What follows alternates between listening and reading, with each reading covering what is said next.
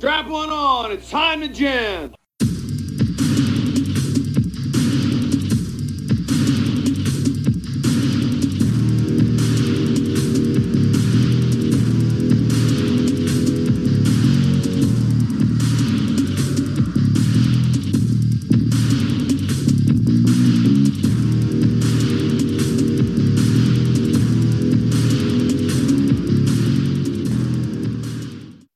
Okay. Well, it sounds like everybody had a miserable time working on this movie based on the IMDb trivia I'm currently reading. So let's find out if we at least had a good time watching it. Welcome back, everyone. Welcome back, Sam. Hello. We did The Last Boy Scout. Again, like 2 weeks ago. As you learned in the last episode, Sam's appendices all of a sudden decided they wanted out. So I was a nice person and was like, fine, you don't have to talk about Bruce Willis movies for a couple weeks. From the hospital. Yeah. From the hospital. If anything, though, like, is there anything we can get you? Like some Jell-O and a copy of 1991's The Last Boy Scout? Here you, and then you know what? Maybe, all right, here you go. We only had green and a VHS, but I hope that's okay. It's a hospital in Quebec. They probably only have VCRs anyways. Bonjour. Est-ce que tu... What's watch? Regardez le Bruce Willis.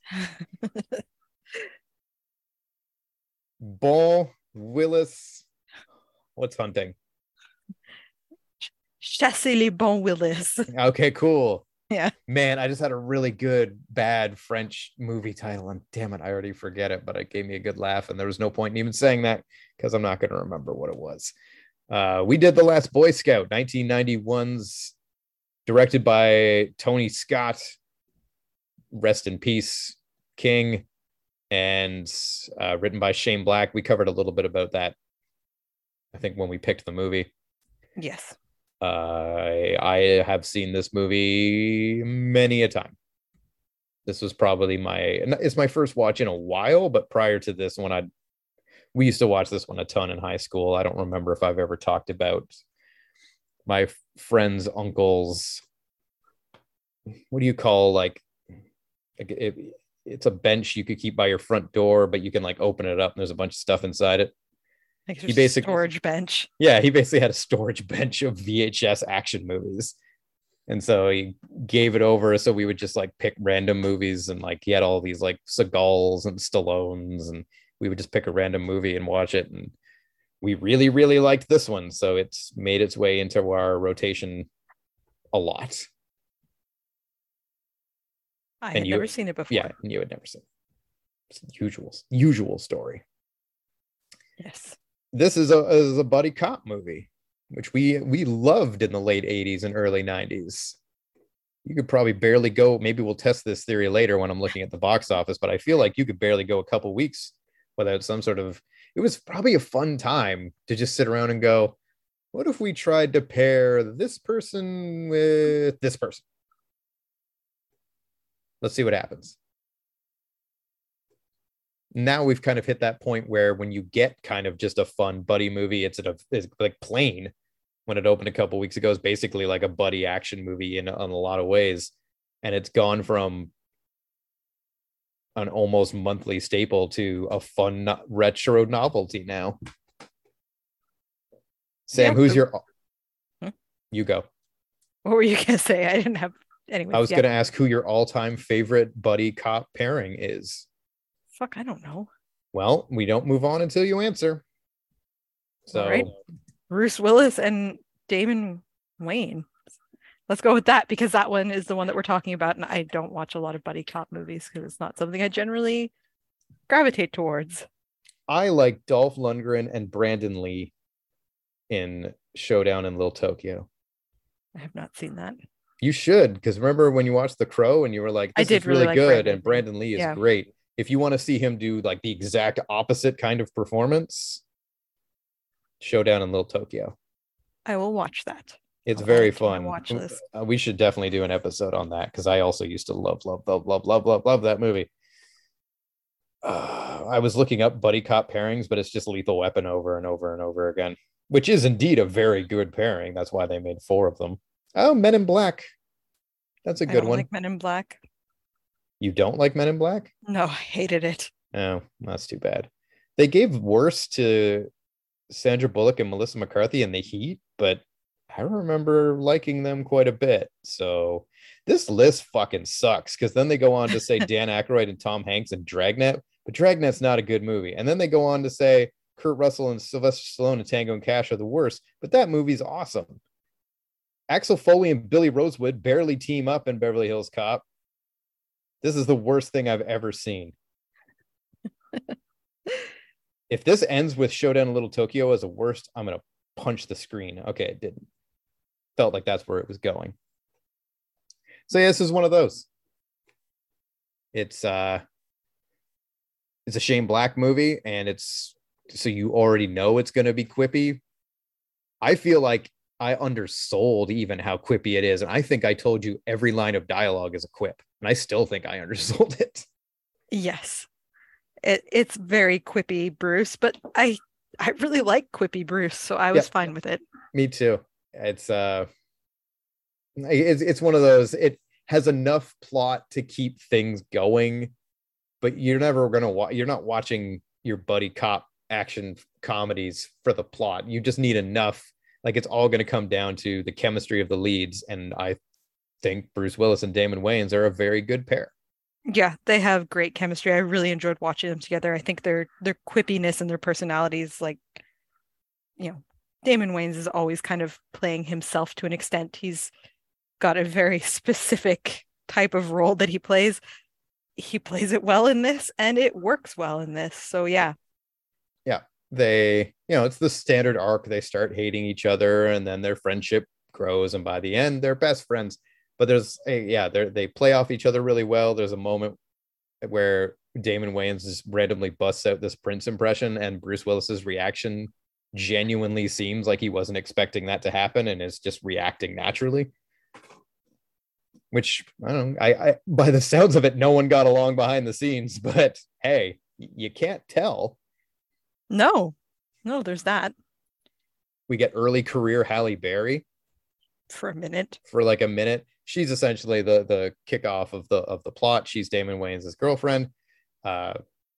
Bruce Willis is a disgruntled, disgraced private eye who used to work in the Secret Service, which I also think is a very nice way of explaining why this beaten down PI is also incredibly capable at murdering people and handling all situations, because he has a background in being a bodyguard in the Secret Service.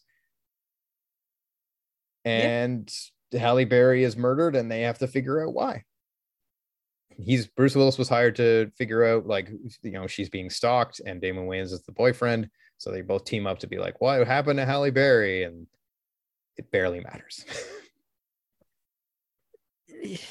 There's some stuff too, like we talked, Bruce was Secret Service, and he, I guess, knocked out a few teeth of the senator who was I don't know, raping women in his sexually assaulting office bathroom, which seems like something you do on your private time. But anyways, he's that arrogant though, Sam. He's like, I can just do this, arrogant. And you can't do anything about it. And sure enough, when Bruce Willis says "fuck you" and punches him in the face, his life is ruined. But worth it. Yeah, no. And then, Damon Wayans is a disgraced former football player who got kicked out of the league on gambling charges. Can we say that whole part of the movie where a lot of the plot is driven forward on gambling crime is just very strange watching it now, when sports betting is just everywhere, literally being advertised on Twitter in front of me right now. So the fact that the whole plot hinges on the fact that sports betting is illegal is weird. The senators being bribed with $60 million or something to vote in favor of allowing sports betting. Or governor, whatever he is. I don't know. Yeah. It's basically, we just described the plot. Yeah. And like you're mostly just you're here to watch Willis and Wayans crack wise, which ooh, they do a lot. There's some, I mean, not all of it were like there's definitely some, I can't even think of how I want to phrase it. Like There are bits that didn't age well.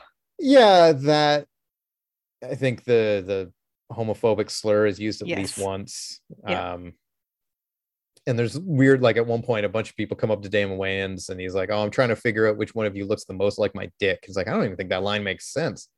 It's just like, yeah, it sounds like a smart ass thing to say, but when you think about it for 2 seconds, it's like, wait, what does that even mean? And like, but it is like if you have zero tolerance for that, do not want like everything in this movie. Like, oh, where are you going? I'm going to take a piss. You want to come with me? The doc says I shouldn't lift anything heavy. Like every line of dialogue is that, and it's almost everybody. Like everybody is constantly saying the smartest comeback they could possibly say at all times. I think with any other cast, it would be too much. But again, it works with Bruce Willis and Damon Wayans. Yeah. Bruce Willis at one point has a puppet, which is one of my favorite lines in the movie, which is, what's the bad guy's name? It's like, why did bad guy cross the road? Because his dick was stuck in the chicken. But he's doing it in like a puppet voice, which makes it even better. And because like there's no reason to even really do it, because like slight spoilers, the puppet he's been given has a gun in it that he can use to shoot people. But just instead of doing that right away, I guess, it's to get them kind of off their guard. But I just find it funny that he's like, I got to tell some bits before I kill them. It happens at least twice that I can remember in the movie that he quips his way out of a life and death situation. That other one, though, like, again, it's a lot of fat jokes, which not great. Not great, but I gotta like it works. It's not great, but it works. Just keeps going. Like he tells this guy who's gonna kill him that he fucked his wife, and that and everything the other guy says, he just turns it back to how he fucked his wife. And I forget what the line is where the guy actually snaps and is like, "Stop! Would you stop with the wife shit?" Because everything is like, you won't be so smart when you take a bullet. It's like, after fucking your wife, I'll take two. And he just keeps bringing it back to that. And the guy's laughing like he's supposed to be killing him. He can't resist because he's like, ask me how fat she is. Like, fuck you, man. Ask me how fat she is. And he can't refuse. It's like, oh, how fat is she? I don't even know if that guy necessarily died. He was still like upset on the ground, but didn't he get stabbed in the neck? He did. I guess he was probably dying. Yeah. It also has one of my favorite little bits. I love it in action movies or any movie really, when a threat is made to the bad guy or a bad guy and is paid off in the exact way that it is set up. So like when Bruce Willis says, "If you touch me one more time, I'll kill you," and the guy, sure enough, touches him one more time and is immediately killed by Bruce Willis with like one punch. I thought that was great. Like he literally just punches his nose into his brain and dude's dead. Yeah. Fantastic. And I love that when the main bad guy comes in, the other guy says like, he punched his fucking nose right into his brain. Love it. It also has again kind of an opposite payoff where at one point Willis says that like, if we get through all of this okay, I'm gonna dance a jig. And then like 40 minutes of movie passes, like enough time for you to forget that he said that. So when he dispatches the bad guy, the first thing he does is starts doing a little dance on top of like some lighting scaffolding in a stadium. So that's also just, it's very fun. Like there's a couple of heavier moments, like Damon Wayans has a legit tragic backstory, and the whole scene where he delivers that monologue does feel dark. A little out of place. Like it is a dark backstory, and it's like surrounded by comedy, and then the tone immediately kind of lightens up right after that scene. So that's kind of a Shane Black thing, I guess, because Lethal Weapon will be very quippy back and forth, and then all of a sudden you'll be reminded like, oh yeah, Mel Gibson actively wants to kill himself. Yeah. So it's not out of the question, but let me drop some of these IMDb things on you. How Tony Scott hated working with producer Joel Silver so much that he based an asshole character on him in his next movie, True Romance. The assistant director said it was basically a whole bunch of alpha males. So like Bruce is at the peak of his career. Joel Silver, Tony Scott, Shane Black is coming off of like the Lethal Weapon stuff. So it's all these people when their careers like never been hotter. So lots of like, you know, I can see every single one of those people being pretty stubborn. Like, no, we're doing it like this. So apparently did not make for the best work environment. Go figure. Joel Silver, noted asshole Joel Silver, said that the making of this film was one of the 3 worst experiences of his life. Tony Scott said the same thing, mostly because of working with Joel Silver. But apparently Bruce Willis kind of stepped in and was like, okay, this is how we're going to do it, etc., etc., etc. Joel Silver and Willis never worked again after this. Work together, I assume. Yeah, very much. The composer hated the film when he first saw it. The only reason he provided the score was out of his personal friendship with Willis and Joel Silver. Daniel Harris, who of course was in the Halloween movies and has grown up to have a pretty successful career of her own, plays the daughter in this movie. Apparently in 2018 she said this is one of her favorite roles, which I can kind of see. Yeah, she looked like she had a good time. Like, she could have been a super annoying character, and she was kind of fun. Yeah, my wife was watching this with me, and at one point, because the girl hides and comes with Damon Wayans on a dangerous thing, and she's like, oh, I do not like this character. But then she's the one who provides the puppet with the gun in it to Bruce Willis. So it's like, oh, shit, if you hadn't been there. I guess we should also mention that the opening scene of this movie is a real good, like, holy shit, where it's like set. Well, first, actually, it's Friday night, great night for football for a while. It's so long. Like to the point where I was going to message you to be like, we fast forwarded because I'm about to lose my wife.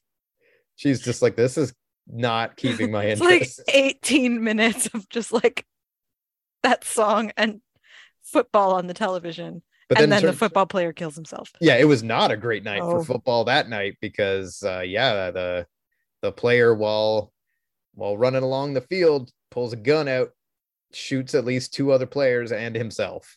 So I assume the next Friday it's going to be a very somber Friday nights. Okay, night for football. Was that the same football team though as the guy owned? Like the bad guy? I think so. How is this team still successful? Like by next Friday night we were ready for football again. People have been murdered, Sean, over sports betting. What the fuck? Yeah, but Friday night's a great night for football, Sam. I thought what else were people supposed to do? I mean, maybe now, I don't know. Maybe they were trying to discombobulating. I mean, maybe that was the whole marketing campaign, is people associated football with Sunday, so they had to get out there and say, no, Friday night's a great night for football. I don't know that I have a whole lot more to say about this one either. These are tough. The trivia does say that they used the word fuck 102 times. I was about to, you suck, because I was about to say, hey, Sam, guess how many times, literally my next sentence was, Sam, how many times do you think they said the word fuck in this movie? And you cheated. Joe Hallen, well, now you're on the same page, so you also know that Joe Hallenbeck, which is Bruce Willis's character, is physically assaulted 12 times. 7 hits in the face, 3 in the back of the head, tasered, and stabbed. It's a lot. Apparently the people who made the 2016 really great reboot, remake / semi-sequel to Doom said this movie really helped shape some of the narrative, and that game does have a lot of very self-awareness, so apparently we have this movie to thank. Interesting. I would not have made that connection. Bruce Willis used to show up to set in a disguise and ask crew members if they liked Bruce Willis or thought he was cool. Crew members knew it was him and found it funny, charming, or sad. I don't know. I wouldn't take it as sad. It just kind of feels like Bruce Willis fucking around. But did they think he was serious? Maybe. Like, this is so sad. He needs to wear a disguise to like boost his ego. Strange. I think that's the last Boy Scout. I mean, yeah, you kind of know it is a 90s buddy action movie. Like if you are a fan of those or haven't, are looking for a good throwback, I think this is a breezy, fun, aside from that one kind of dark scene, good time. Yeah, it's not a genre of movie that I gravitate towards. It's not one that you told me it was going to be quippy. So I'm like, okay, I'll probably enjoy Bruce, but I really enjoyed it. I gave it 4.5 stars, and I think I did too. I would rewatch it. Like it was really fun. And like, yes, okay, there's bits that have not aged well. Like there's homophobic jokes, there's fat phobic jokes, whatever. It's not enough to drag it all. Like there's dated bits that you can point to and go, well, that's unfortunate, but it's not. It's 30 seconds of the film. Yeah, and it's like it never feels like totally mean-spirited, if that makes sense too. Like, I mean, like the fat phobic jokes, like they're not aimed at an actual person. He has no idea who this guy's wife is. Like he has no wife, fucking clue. We have never seen. So exactly. It doesn't seem like it's based on anything other than I need to come up with something to make this guy angry and distracted. Exactly. Yeah, no, I really liked it. This was probably one of my favorites that we've watched. Like it would be up there probably with Die Hard. I enjoyed it a lot. It's very strange to read about all of these, like, oh, I didn't care for this movie and hated this, and his like, maybe it's one of those time has been kinder to it movies, but like when you see a lot of people, like Hudson Hawk was around, I think the same year even, and that's kind of got this like big divisive, people weren't sure about it, and you watch that and you see it, whereas this, like, I don't know. It seems like it came together well. Maybe that's the miracle in itself, since it sounds like nobody enjoyed working on it. So maybe we should be grateful it came out as well as it did versus Hudson Hawk, which is kind of a mess. Is it ever? But check it out. And I'm actually a little excited because we have not watched a direct-to-video entry. You gotta do the Blockbuster. You're right. Yeah, I was distracted because I also need to add. Oh no, I guess no, I don't. I was going to add the new Detective Night, but no, it will take over the spot of the previous Detective Night when we finally roll it. You're right. So this movie came out in December 12th, 1991. It opened against Hook, which has also come up numerous times as a So Do We Still Like This potential episode that I've kind of just continuously turned down. Why? I just don't remember liking Hook. I loved it. It was one of my favorite movies as a kid. So Hook opened in first with 13.5 million, but Last Boy Scout behind it with 8. So not as big a gap as you would think. Also in the top 10, Star Trek VI, The Addams Family, Beauty and the Beast, My Girl, Cape Fear, For the Boys, I don't know what that is, An American Tale, Fievel Goes West. This is one of the most 90s top 10s we've had yet. Yeah. Curly Sue, and just out of the top 10 with $17,000, Hulk Hogan's Suburban Commando. So let's see what happens the next week. The 90s continue strong as Father of the Bride stomps in, knocking The Last Boy Scout down to third. Hook remains in first. JFK opens in fifth. I would have suspected that was like a big deal. Maybe that one has staying power. Suburban Commando stays in 11th with another $5,000.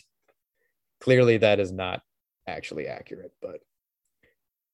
And only one new release the following week, The Prince of Tides, which I've never actually seen. I don't even really remember what it is. Maybe Barbara Streisand's in that movie.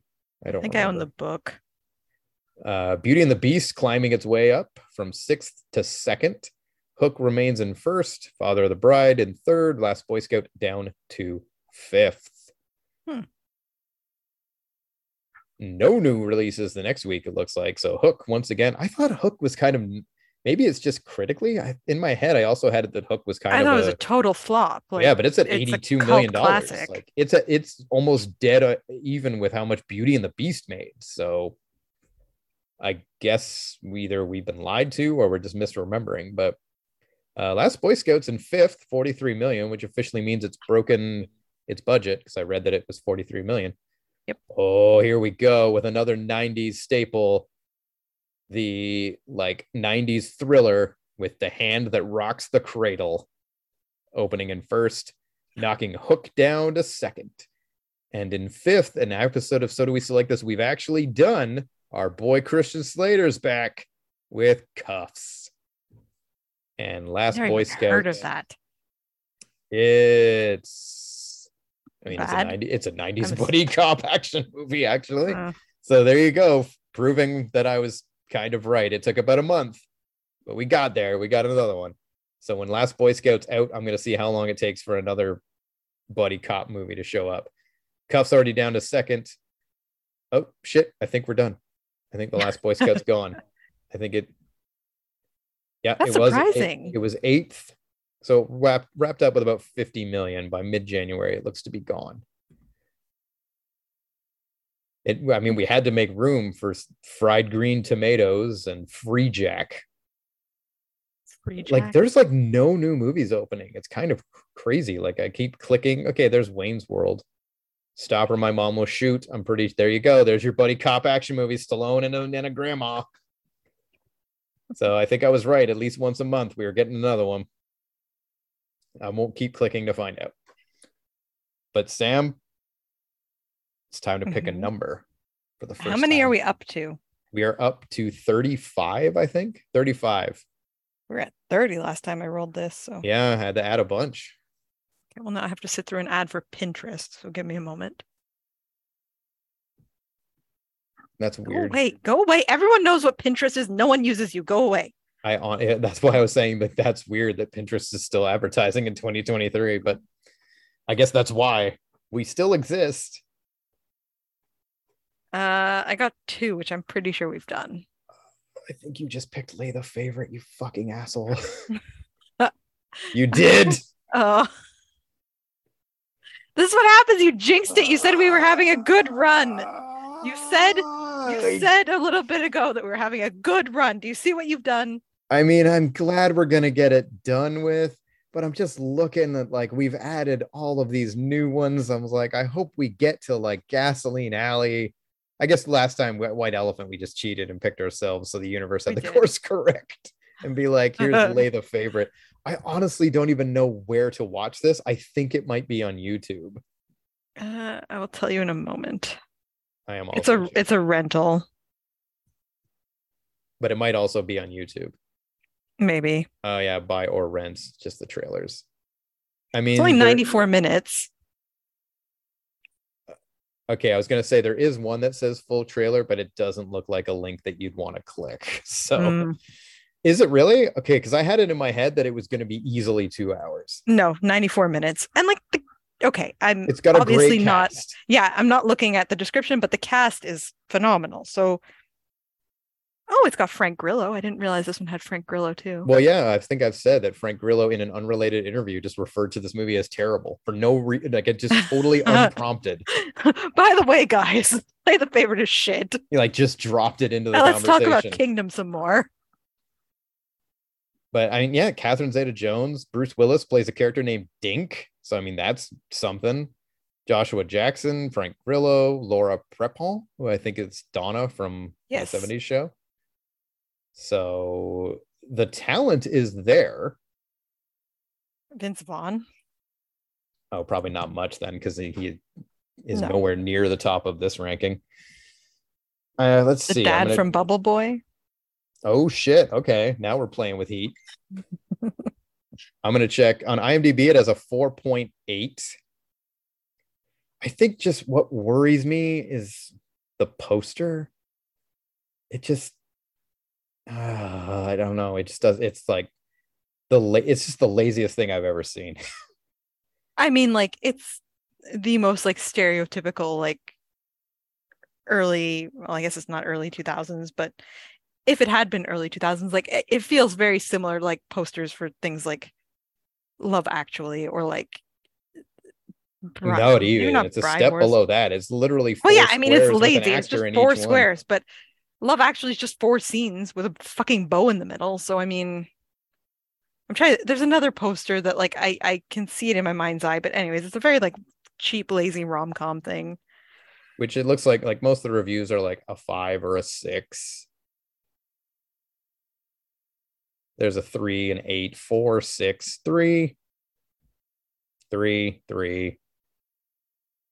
Okay, so it could go either way. IMDb is a little all over the place. Let's check Rotten Tomatoes, where I feel like it won't really have any reviews. Letterboxd is mostly very low, but I feel like that's like typical of Letterboxd. It's got 2.1 overall, which isn't bad. I'm starting to turn on Letterboxd as a whole, as the more and more I realize that the reviews on there are less about, it's just who can do the shortest, snarkiest thing that will get a bunch of upvotes early on in a movie's run.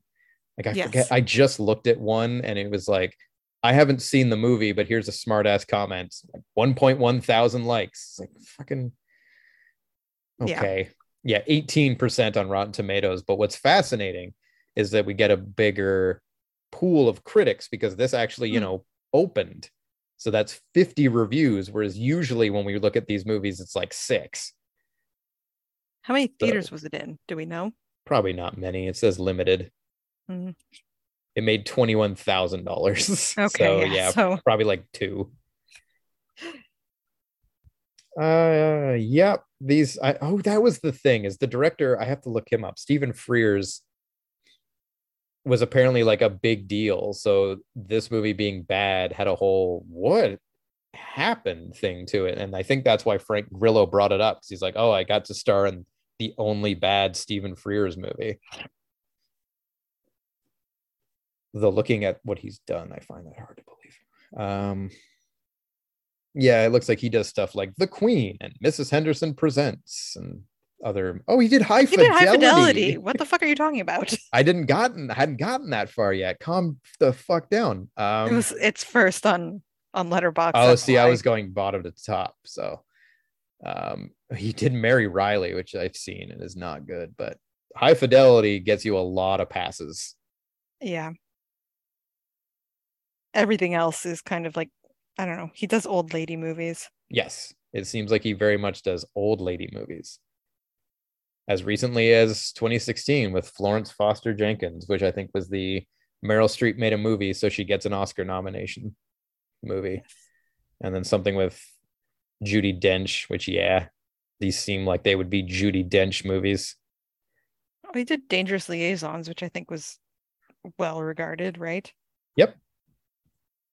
Yeah, a lot of good history here, but it still doesn't give me a lot of hope for this movie. But I'm happy we're getting it done, because I've said over and over, the only movie really left in this list that I look at and go, I don't want to watch that, is this. Everything else has potential to be a white elephant or a fortress. So, whereas I think this is just going to be a catch 44.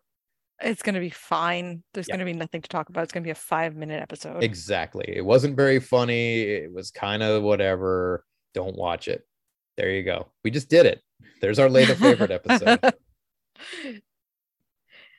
So I guess hang out for that in a couple weeks. And then things, I presume, get better for us after that again.